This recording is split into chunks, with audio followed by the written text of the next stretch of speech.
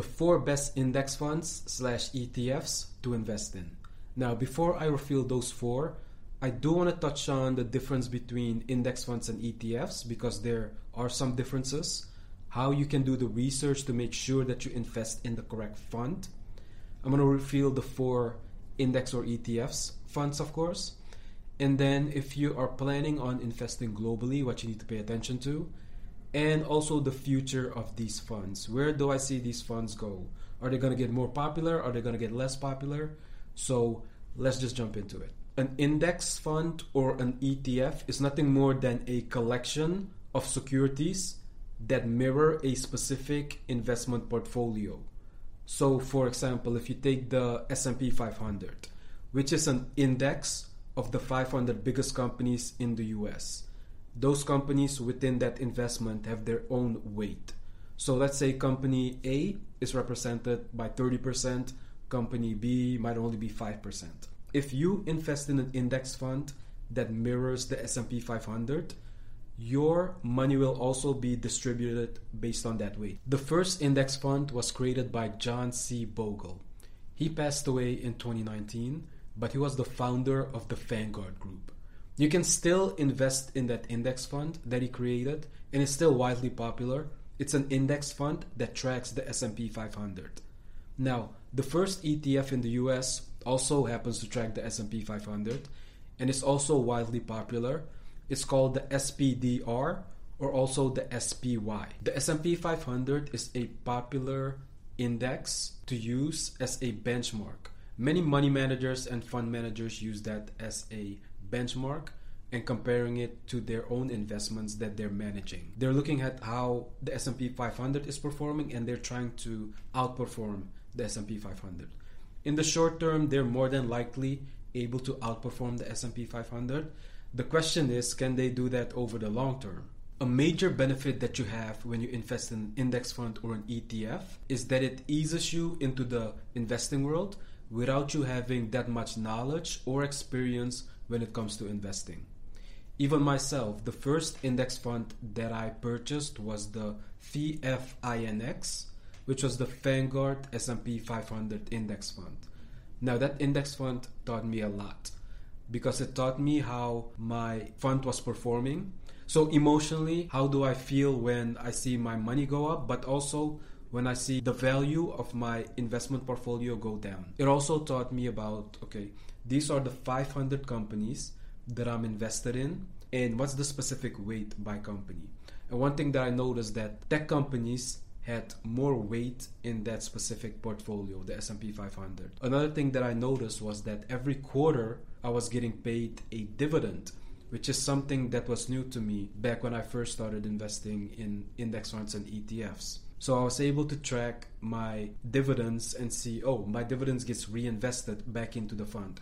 So not only am I getting my capital gains, which is my investment increasing in value, I'm also getting that dividend that gets reinvested into that specific fund. Another thing that I also appreciate when investing in an index fund is that I'm immediately diversified. So in this case of the S&P 500, I'm investing in 500 companies. So I don't have to go out there and do the research on which companies I need to add into my portfolio. I don't have to cherry pick every single company. Just investing in the index fund, I'm immediately diversified, and also I don't have to manage and maintain those companies. Because if a company isn't performing well, according to the standards of the S&P 500, those get kicked out and then new companies are introduced into that S&P 500. And if you invest in an index fund, since the index fund mirrors that index, you will also have those new companies in your portfolio. Index funds versus ETFs. What's the difference between the two? What should you be paying attention to? Which one should you focus on? Now, when I first started investing, I focused on the index funds, but I actually like ETFs better. And there's 3 reasons why I like the ETFs better. The first one has to do with the fees associated with index funds and ETFs. If you take a bunch of index funds and you compare them to their equivalent ETFs, you'll notice that the fees on the ETFs are slightly lower than the fees of the index funds. Especially if you take a mutual fund and you compare the fees or the expense ratio with the equivalent ETF, you'll be blown away and shocked how much you're actually paying in fees for the mutual fund. And like I always say, any money that you can save in fees is money that you can invest in order to build and grow your wealth. The second reason is that you can trade with ETFs just like how you can buy and sell stocks. So you can buy and sell whenever you want throughout the trading day. This is not something that you can do with an index fund, because with an index fund or even a mutual fund, you can only trade at the end of the trading day. But with an ETF, you can trade in the morning, midday, even before the market closes. That's a big benefit. And the third reason for choosing an ETF over an index fund is because with an ETF, you can participate in options trading. Now, this is not something, of course, that you can do with an index fund, but a lot of investors like ETFs because of the options component attached to the ETF. With the ETF, more than likely cheaper than the index fund. When I invested in my index fund, I had to put $3,000 down just to get into that S&P 500 index fund. With the ETF, I can buy a single ETF of that same equivalent, which is currently around $300, and start trading. So the first one is the VOO, which stands for the Vanguard 500 Index Fund ETF. Now, this is the ETF, of course. If you want the index fund equivalent, you want to take a look at the VFINX or the VFIAX. Now, the VOO is one of my personal favorites. It's also the first ETF that I started investing in. And with the VOO, you're just trying to match the market. You're not trying to beat the market, because the VOO, the S&P 500, you're just mirroring the companies that are in the S&P 500, which is being used as the benchmark, of course. Now, the second one is the BND. This is the Total Bond Market Index Fund ETF. Now, the cool thing about this one is that if you look at the top securities in this fund, they are all treasury notes, and the treasury note has a maturity date of between 2 and 10 years. All those treasury notes have different maturity dates, and they have different interest payment dates. So with a normal treasury note, you get paid once every 6 months, but in the bond ETF, you get paid on a monthly basis. And even if a bond matures, you don't have to go out and buy new bonds, because you can just be invested in BND, hold on to it, and you'll be getting interest payments on a monthly basis. The third one, I call it V2, but you actually spell it VTWO, which is the Vanguard Russell 2000 Index Fund ETF. Now, the cool thing about this ETF is that it mirrors the Russell 2000. The Russell 2000 being 2,000 small cap companies. The good thing about these small cap companies is that they have the potential to blow up and become mid cap or large cap companies. Also, small cap companies don't have that many eyeballs as the mid and large cap companies. So there are a lot of hidden gems available in that Russell 2000. And number 4 is the VXUS, which is the Vanguard Total International Stock Index Fund, ETF. Now, if you're the type of investor that wants to invest globally or even internationally outside of the US, you more than likely know that investing internationally, a whole new set of risks come into play that you normally don't have to think about. Economical risks, companies paying out dividends but not as consistently as companies within the US.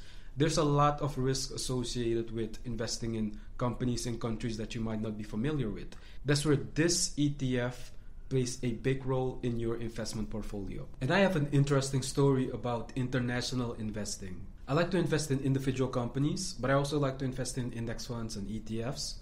And I was looking at investing in some of the companies in a different country. I was looking at investing in companies internationally. So I was looking at different countries, and I was looking at different continents, and I was using a stock screener in order to plug in my numbers to see which companies I can add to my watch list and then eventually buy. So I was looking in Brazil, I was looking in Africa, I was looking at China, India, and I found a handful of good companies to invest in. One of them was in China, which was China Mobile. So I went ahead and I think I paid about $300 to $400 to buy stock in China Mobile. So I was collecting the dividends on a frequent basis, and I was watching the value go up and down like it always does in the stock market. But a couple of months after I bought it, the government actually banned China Mobile. So they did give you a heads up of a couple of months before the ban, But I'm the type of investor, I don't always look in my investments account on a daily basis, especially my international investments accounts.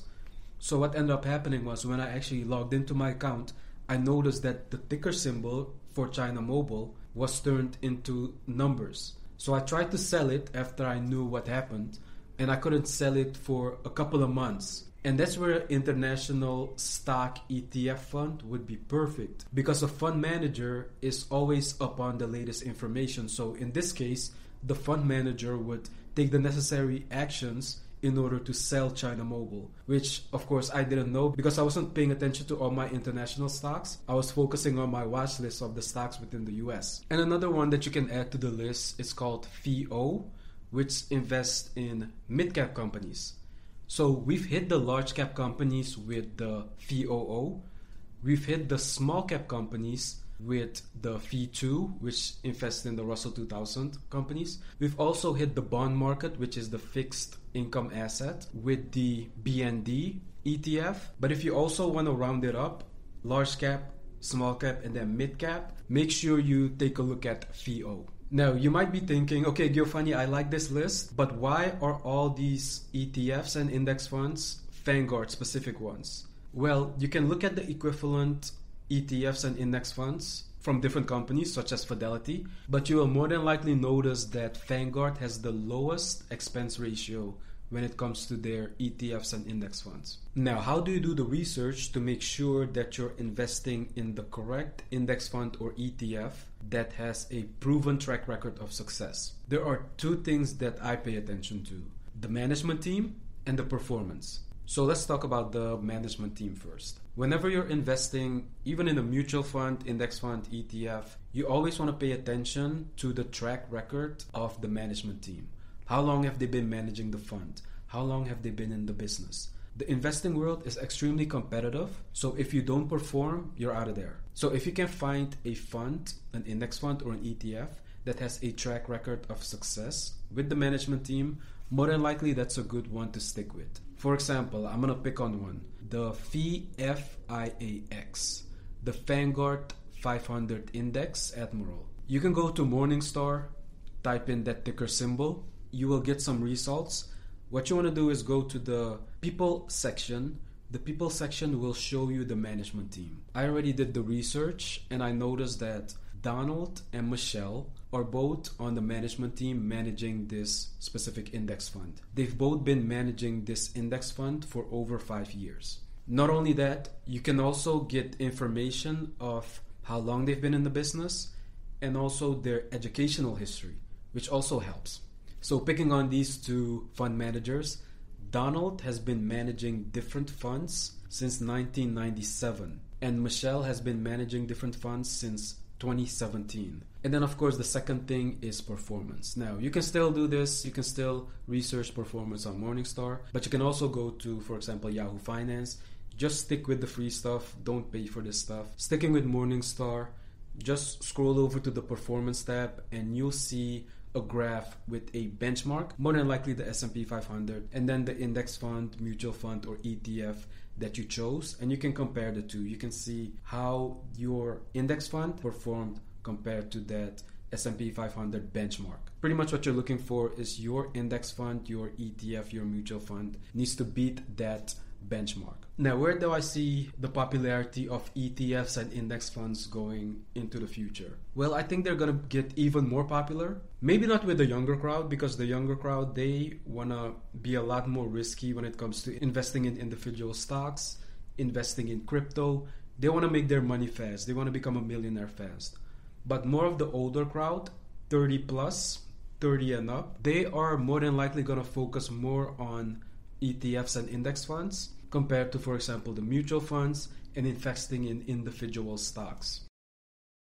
Let's talk about growth versus value investing. Or you could also say growth stocks versus value stocks, or even income stocks. Now, with these two different stocks, there's also two different methods to make money.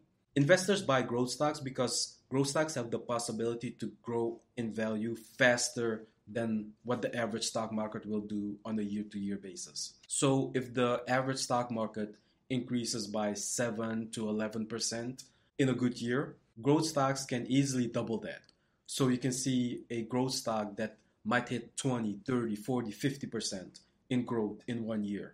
A company or a stock such as Tesla is able to do that. Now, with a value stock, these are companies that are blue chip companies. These are more stable. These companies are more consistent, and they might not be the most exciting companies. They might not have products or services that are exciting to investors, but they do bring a consistency that a lot of investors like, and they pay out a dividend. So a company such as Walmart or even Fastenal. Fastenal is a company that sells screws, it sells. You hear a lot about supply chains these days because if the past couple years have taught us anything, it's that an efficient, well-managed supply chain is absolutely critical to keeping businesses successful and consumers happy. I'm Will Haywood and I host a podcast called All Business, No Boundaries, where we talk about supply chains, how they work, what happens when they don't, and the innovations that are redefining what's possible in the world of logistics.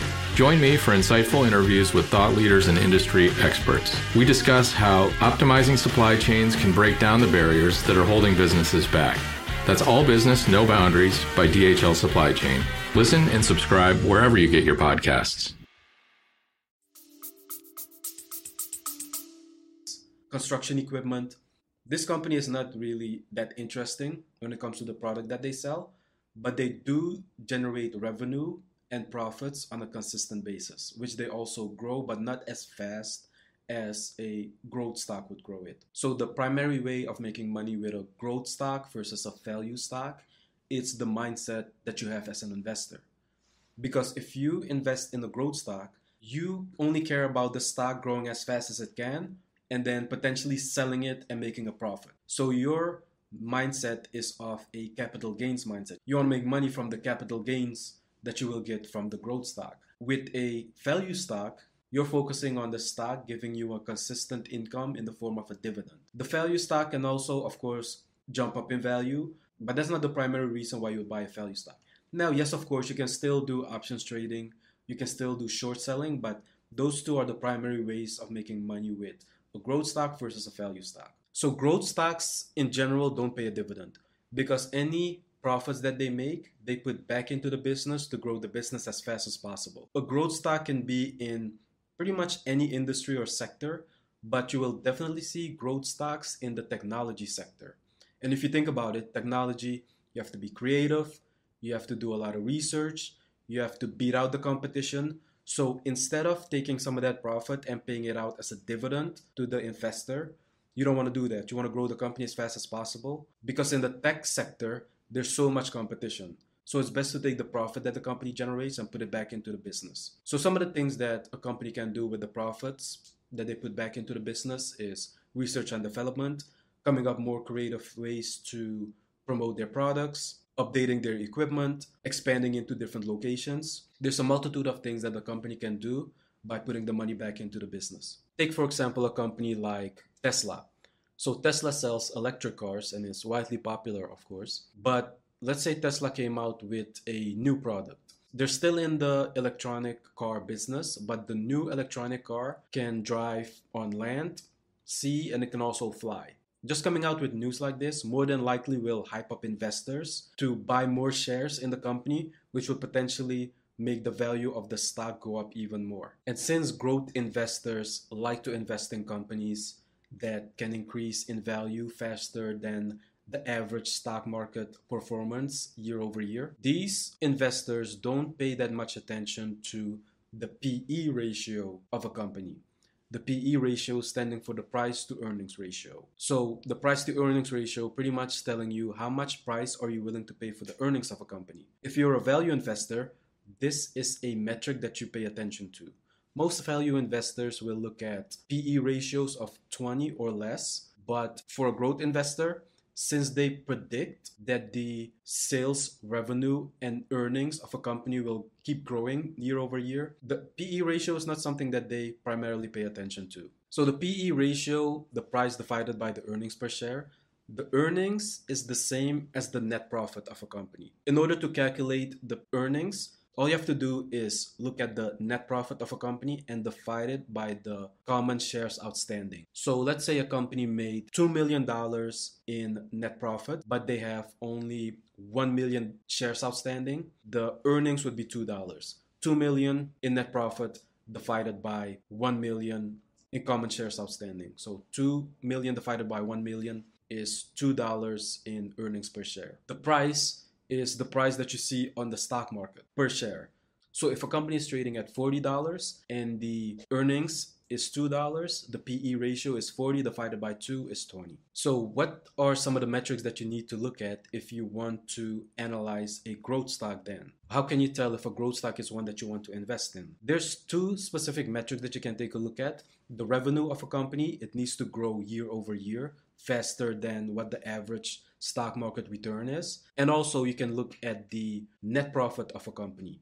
It's a little bit more tricky because there are a lot of growth stocks that actually have a net loss year over year, but their revenue keeps growing at a high pace. There are some other metrics that you can take a look at. You can take a look at debt. You can take a look at the return on equity, the return on invested capital. But when it comes to a growth stock, just looking at those two, the revenue and the net profit, those are the two main ones that you need to pay attention to. If you take a company like Tesla,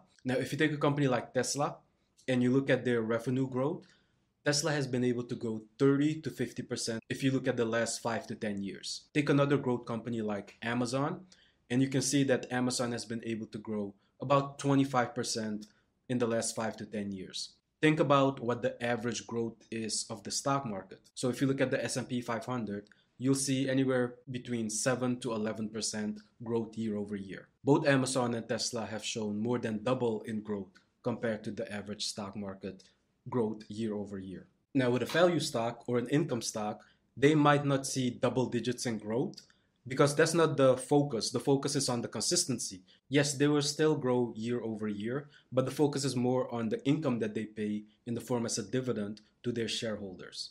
Now, if you look at a stock market decline or a stock market dip or even a recession, there's something interesting that you will see between growth and value investing. With a growth stock, of course, you need to think about the mindset of the investor. They want to buy a stock that will go up in value fast and continue to go up year over year. When everything is going well in the stock market, people are more optimistic and they will pay more and they will buy more shares in specific companies. With a stock market decline or crash, people get a lot more pessimistic. If you look at the growth stock, instead of going up, of course, it's going to dip down, it's going to crash. So people might panic and sell their growth stock. Meanwhile, with a value stock, those, of course, yes, they will also dip in value, but because most value stocks still pay out a dividend, so some might cut their dividend or some might cancel their dividend, but there are still a lot of companies that, even in a stock market decline, they pay out a dividend and they even grow their dividend,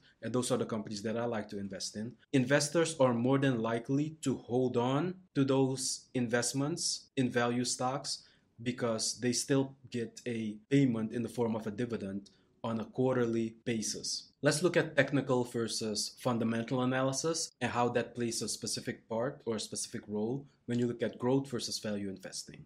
Fundamental analysis is when you look at the financial metrics of a company, how well the company is performing. You look at the sales, revenue, book value, return on invested capital, etc., etc. Technical analysis is when you look at the charts and you try to figure out how that stock is trending on the chart screen. Value investors like to focus on the fundamentals of the company and then buy the company when it's selling at a discount. Meanwhile, growth investors, they don't necessarily focus on fundamental analysis. Some of them do focus on technical analysis because they want to buy the company at a cheap price and then be able to sell it at a higher price for a capital gain. There are also a lot of day traders and swing traders that like to jump in to the stock market and buy growth stocks in order to profit from small changes in the price of the stock. You can still do day trading with value stocks, of course, but the benefit of doing it with growth stocks is because growth stocks have that potential and that possibility to go up and down in value fast. That's why growth stocks are usually preferred with day traders and swing traders or even scalpers. Now, if you're an investor just starting out and you now know about growth versus value, you might be thinking to yourself, okay, which one would be better for my investment portfolio, a growth stock or a value stock. Now, my thing is always, why not both? Because I like to invest in both. I like to invest in value stocks for their consistency in income, but I also like to keep my eye on the growth stocks because those, of course, have the potential to go up in value. So you're not limited to either or. You can have both in your portfolio. You can also take a look at how much risk you can endure when it comes to investing in the stock market. If you're somebody that's more risk averse, value stocks will be more in your lane because those, they pay an income on a consistent basis. They're more stable. In a stock market decline, yes, they will dip, but you can still hold on to them compared to the growth stock. Those are more risky stocks that you can invest in because you're investing in the potential growth of that company. But keep in mind that growth stocks are more fun than value stocks in general. So growth stocks produce products or services that are more enticing to investors. Electric cars, music, technology, compared to value stocks, which produce products or services that might be a little bit more on the boring side. But there's nothing wrong with being boring and consistent. Now, which one do you prefer? Growth stocks or value stocks? Now, if you enjoy my content on stock market investing, then be sure to follow my podcast. And check out my show notes below for exclusive premium content that will take your investing to the next level. In the show notes, I also link to my books, my Instagram so you can follow me, and my YouTube channel. I'll catch you in the next episode.